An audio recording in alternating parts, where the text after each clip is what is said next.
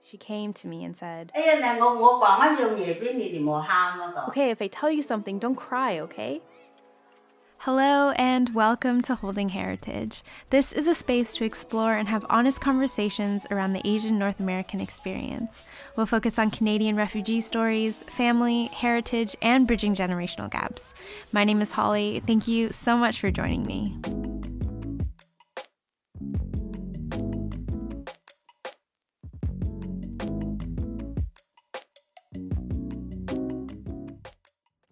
Hello, and welcome to another Building Heritage episode where we focus on topics through a more present lens, discussing and sharing how we are learning, building, and upholding our heritage today.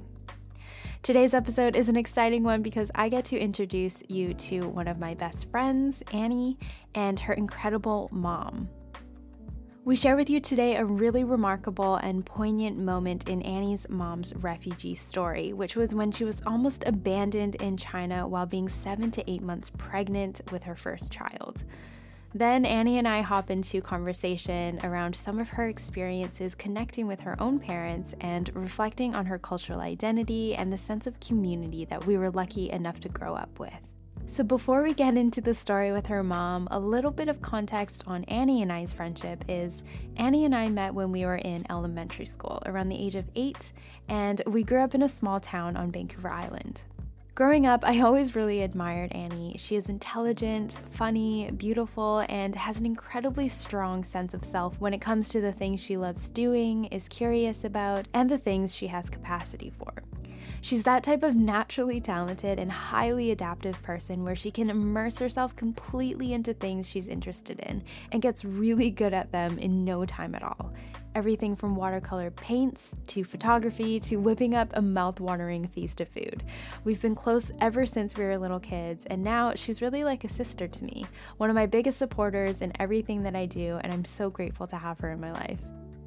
Throughout our childhood growing up, and especially as we get older, I can see where a lot of her strength and personality comes from. Her mom. Annie's mom, she's got one of the most welcoming and infectious smiles and laughs I've ever encountered. Her bubbly and outgoing exterior, though, does not at all take away from the strength, resilience, and perseverance of her character and life journey. This incredible lady, as you will hear shortly, has really fought for everything she has today, for herself, her children, and her life here in Canada. Annie's mom's Cantonese name is Ho Sui Gyu, but to most, she is known as Ha Jie. A sweet story of how she ended up with this nickname is that when she was young, her grandfather would call her So Ha, which is an olden days Cantonese way of calling a baby, similar to the English expression of sweetie.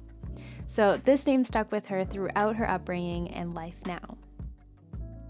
So let's get into the story. These are the basics that you need to know. She grew up in North Vietnam and was from an ethnic Chinese family. In 1978, she married her husband, Annie's dad, at the age of 23.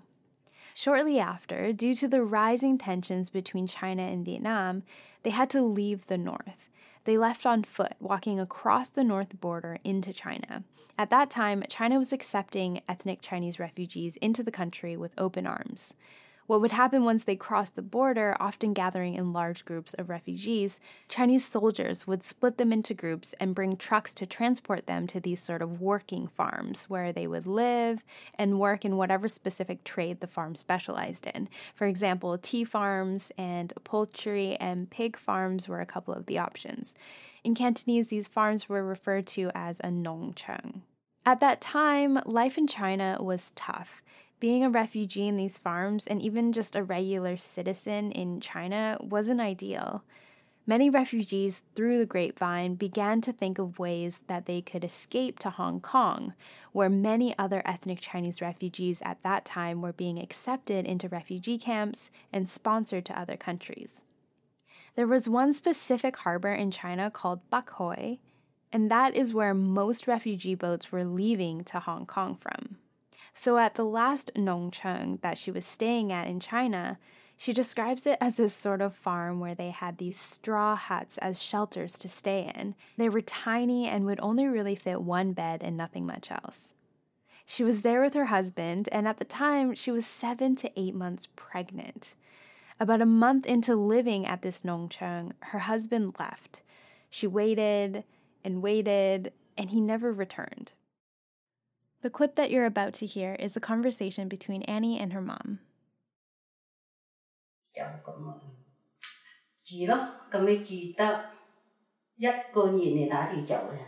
So we were living there for about a month, and then your dad left. At the time, I was thinking I was going to give birth soon. When he left, he didn't even tell me. And he didn't come back. So I was thinking, why has he not come back yet? I even wrote him letters. And he didn't respond. I even was saving pork and chicken for him at the farm. He didn't come back so long that the pork went moldy. The chicken even went moldy. The whole month he didn't come back. Nobody told me anything, and then one day there was this old grandma. Super early in the morning one day, she came to me and said, "Okay, if I tell you something, don't cry, okay?" I said, "What is it? I won't cry. Tell me."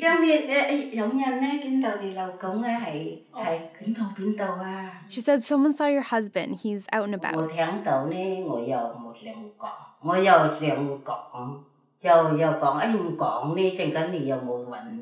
When I heard it, I wasn't sure if I should tell you, but if I don't tell you, you won't be able to find him. I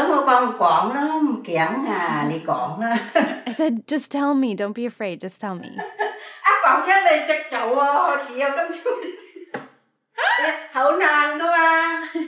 And when I heard that, I was shocked. It was so hard for me to hear, super hard to process. So then I went to go ask a friend that we had visited earlier.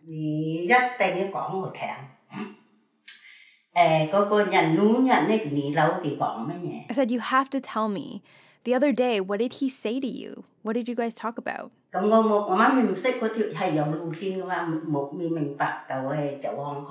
didn't know that there was a connection to go to Hong Kong. I didn't understand at that time. I hadn't thought about Hong Kong, but your dad did. He wanted to go.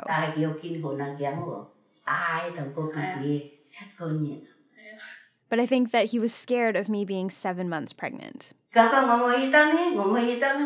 If I can't go, so I can't go. So I'm stuck here. What am I going to do?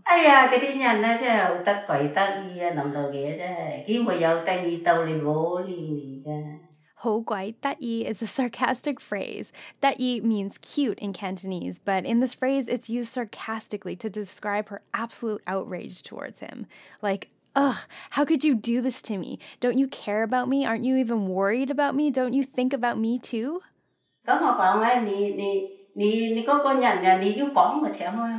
So I asked that guy, I said, "You gotta tell me." He said, "Well, okay, there's a connection in Bak Hoi." So I said, "Oh, okay, I understand." So we took 2 boats, all alone, while I was pregnant. 3 days through China. It was not easy. So then I went to this motel. I had some money on me, and I was afraid that I was going to get robbed. So I couldn't sleep that night, and I couldn't sleep for a few days. I stayed there for an entire week, looking for him. And then I ran into one of my distant cousins. He recognized me on the street. I thought he looked like a crazy person out and about walking around. I looked up and I realized that I looked like a crazy person too. He asked me, cousin, where are you going? Me? I'm looking for my husband. But I haven't found him. I don't know where he is. So it ended up that her and her cousin were actually planning on going to the same place. So that's why they were talking about Bắc Hoi and how to get there. There was only one bus per day. So the next day I went. When I got there, I knew nothing. So then I was in Bắc Hoi looking for your dad.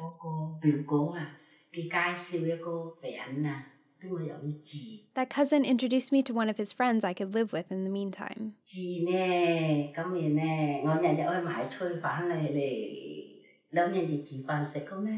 I was living there, and every day I would buy groceries and help them cook dinner. And while I was living there, all of a sudden, all of my money was gone.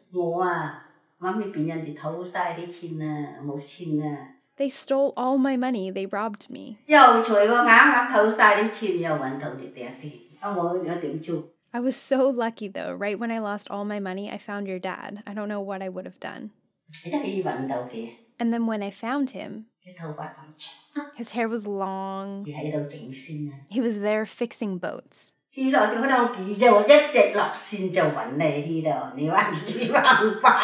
Here she uses the term wang bang, which is a sort of colloquial way to describe someone being deeply inconsiderate, almost thoughtless and irrational. She's expressing her feelings around the facts of the situation, realizing that he had deliberately left her without any care, thought, or concern for her or the baby.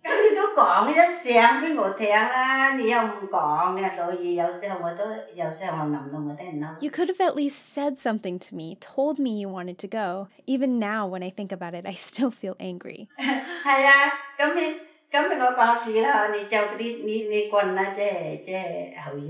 So I scolded him, told him how awful he was for leaving me behind and doing all these things behind my back.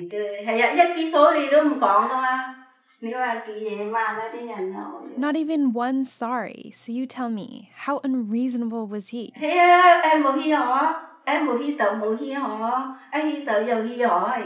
he said, oh, you're here now, so we can go. Let's go. We can go now. And I thought to myself, yeah, of course you'd say that. I found you now. So here she was, 24 years old, 7 to 8 months pregnant, having fought tooth and nail to track down her husband finally. From Bắc Hoi, eventually they were able to find a boat to Hong Kong. Annie's dad was actually the captain of the boat, and they arrived to Hong Kong in 1979. Shortly after they were admitted to the refugee camp in Hong Kong, she gave birth to her first daughter, Jennifer. Her second daughter to follow, Marlo, was also born in Hong Kong, and it wasn't until 1980 that they were sponsored to Canada. Now we'll jump into chatting with Annie. Oh, the Jinyok, that part hurts so bad. Hurts so bad. I love your mom.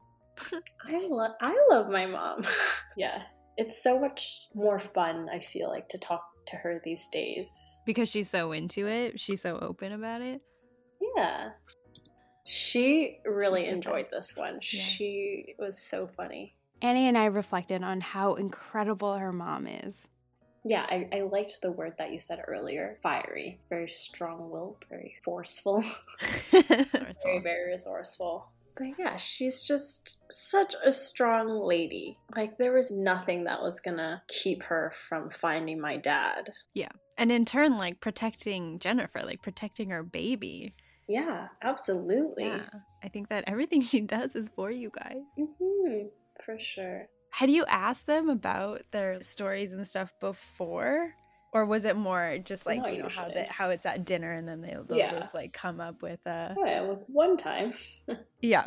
One time I had to dodge this bomb.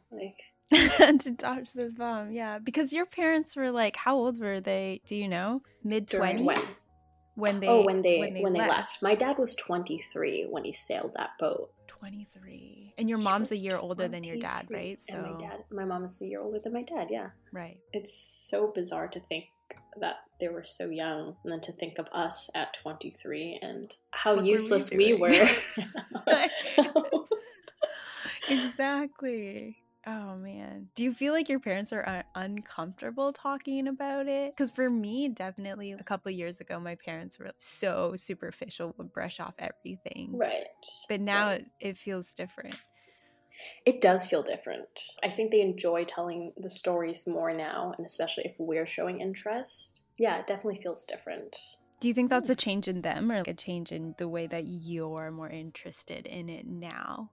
Or kind of like a little bit of both. Like what you said. Yeah, I would say it's a bit of both. Because also we're getting older, right? Yeah. And it's not like we're teenagers anymore who don't care about any of their experience and just so self-involved and so focused on what we have going on that we don't think about all the things that have gone on for them, right? And it's also, it's that thing as well as you get older, you see your parents more as people and not just your parents. Yeah. When do you feel like that shifted for you? I don't think it was a specific moment. It was just a gradual thing.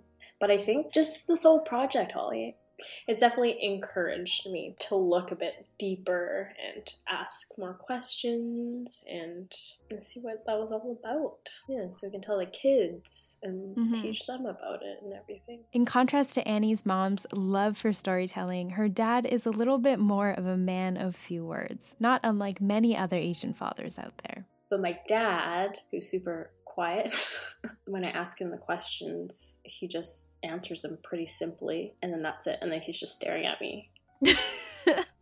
In my head, I'm like, think of another question, follow-up question. What can I ask now? That's so funny. I think he has a lot of opinions in there. Yeah. He just doesn't voice them. Yeah. How has it made you, because I know you were saying before, it's made you think more about your cultural identity and how you feel about it? Like, I don't think you and I have had in-depth conversation about how you felt about your cultural identity when you were young. And from my point of view, I think I've told you this, like I've always kind of felt like envious of like you and how open you were about, I don't know, just liking Chinese things, especially when we were younger. Yeah. I think that may have had a lot to do with having my older siblings, right? Because they were so much older. Yeah. Right? Because I came along when everything was all good, right? Like, I didn't have to experience any of the hardship my parents experienced. But my siblings, you know, coming over early 80s, my parents being just brand spanking new refugees, not knowing anything about Canada. Yeah. Not having any money, and then my siblings were left a lot of the time when my parents would go work for like days at a time. Wait, so was Marlo born in Hong Kong too? Yeah, she was born in Hong Kong. So I think they were in the refugee camps for about 2 years. So they were both born in the refugee camp? Yeah. Oh, wow. Jeffrey was born in Canada. In Comox. Yeah. Okay. And there's me. Yeah. 13 years later. So Annie is one of 4 siblings, her 2 eldest sisters born in Hong Kong, and her older brother born shortly after arriving to Canada. Despite growing up in a very predominantly Caucasian town, Annie recalls not ever really struggling with feeling conflicted about her cultural identity, and a lot of that perhaps was influenced by having her older siblings. Most memories that she has around her culture and heritage were ones of joy and being reunited with her sisters. Like, say, we were like, 8, 9 when we met? So yeah, Marlo and Jennifer, they were mid-20s, early mid-20s. So were they encouraging in terms of like keep your culture, or like how specifically do you think they contributed to that? It wasn't ever like a specific conversation or anything like that. And even at that time, at 10 years old, you're like, well, what even is culture? Right? Yeah. Like that, those are abstract concepts to you. But I think it's just more in how we had our family time. Things like Chinese New Year, or how we would celebrate Christmas, or all like the different traditions that we had. I just always had really good memories of that. Yeah, it was always fun. And especially then too, because at that time my sisters were out of the house. So they would always come back on like Christmas, and then we'd do all like our, you know, Chinese food Christmas deal, or like Chinese New Year. And it'd always be such a big event to be like, oh, they're coming back. And then my mom would always like make joke for them, or they'd call my mom and be like, this is what we want to eat. And my mom would like make it, and they would show up at like 9-10 p.m. and we'd just like sit around the kitchen table and we're just like eating. And, yeah. Oh, that's so sweet. I didn't know that. I really don't feel like I had that much of a struggle in that, like, oh, I wanted to be white. Mm-hmm. That's so interesting. Like, I love that for you. Thank you so much. Like, when we were at school with like other white kids, how did you feel about, like, did you ever think about how you felt like different? Did you ever feel different? I'm sure I did. I'm trying to think of like moments where I felt other. Yeah. And I'm sure there were, but I don't know if it was big enough impact for me to remember. Right. Apparently. Well, and I think that's a big part of your personality too. I mean, we've always talked about that. Like, you have always been self-sufficient and self-confident. I like what I like, which is amazing. Yeah, I think that's a lot of in your natural being of who you are. In the small town where we grew up on Vancouver Island, our families were lucky to actually have a small community of other refugee families from Vietnam, many of them having very similar backgrounds and language dialects. As kids, for us in school, this sort of created this unspoken knowing of all of the other Asian kids and their siblings and which family they were from. You would always know who the Asian kids were at school. Yeah. Like us, we knew each other because our parents knew each other, but you'd also know, like, oh, that kid in first grade. Yeah. You, like, kind of know about them, but yeah, it wasn't like we hung out with them. It was just, oh, that's so-and-so's, like, kid or whatever. Sure. But so you kind of get a feel for like their background and if they were like sponsored here or what.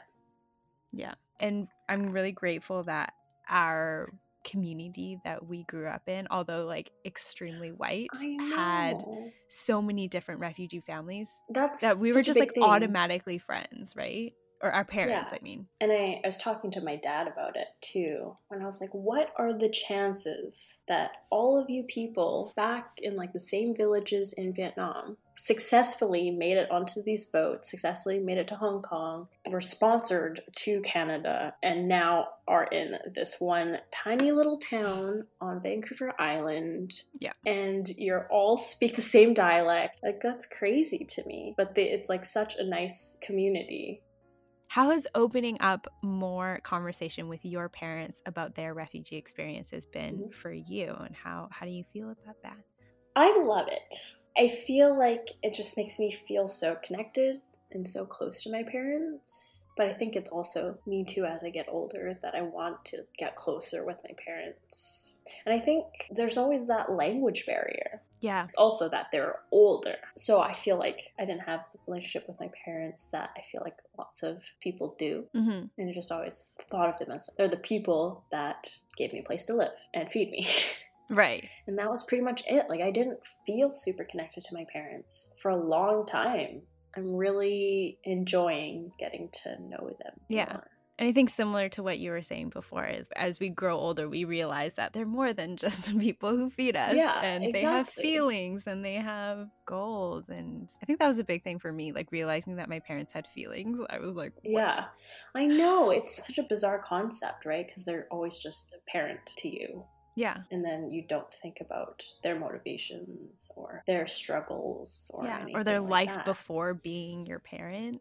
Exactly. How do you think it's affected your feelings or thoughts around your own cultural identity? Like, do you think it's deepened it a bit more? I feel like it's definitely deepened it.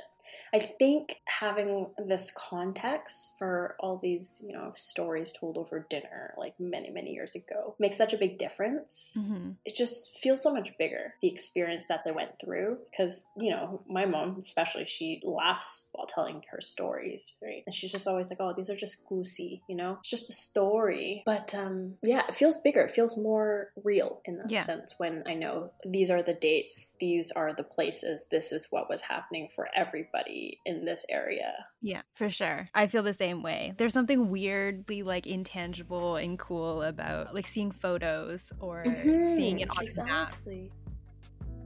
If you're interested in seeing photos and extra context on Annie and her mom and their family, head to holdingheritage.com and check out the episode show notes. There are some really great photos, and like Annie said, there's something about these tangible things that make everything feel so much more real and impactful. I hope you've enjoyed today's episode and that it can maybe be a little reminder to all of us of the oftentimes unspoken and unexpressed stories of strength and bravery that many of our parents and families have gone through so that we can be here today. The act of reaching out and asking more questions can open up these incredible doors of family history, and I hope that this can encourage you to give it a shot. Like Annie's mom, having fought for her own survival and future lives of her own children, pushing through circumstances and situations of survival that many of us today will never have to personally encounter. These pivotal stories and moments in the past amount to so much here in the present, and we've got everything to be grateful for. So thank you again for tuning in, and I'll meet you back here very, very soon. Bye! Music by Blue Wednesday. Be sure to check him out. He's amazing. And as always, Holding Heritage is created, produced, and geographically based on the traditional, ancestral, and unceded lands of the Tsleil-Waututh and Comox nations of the Coast Salish peoples.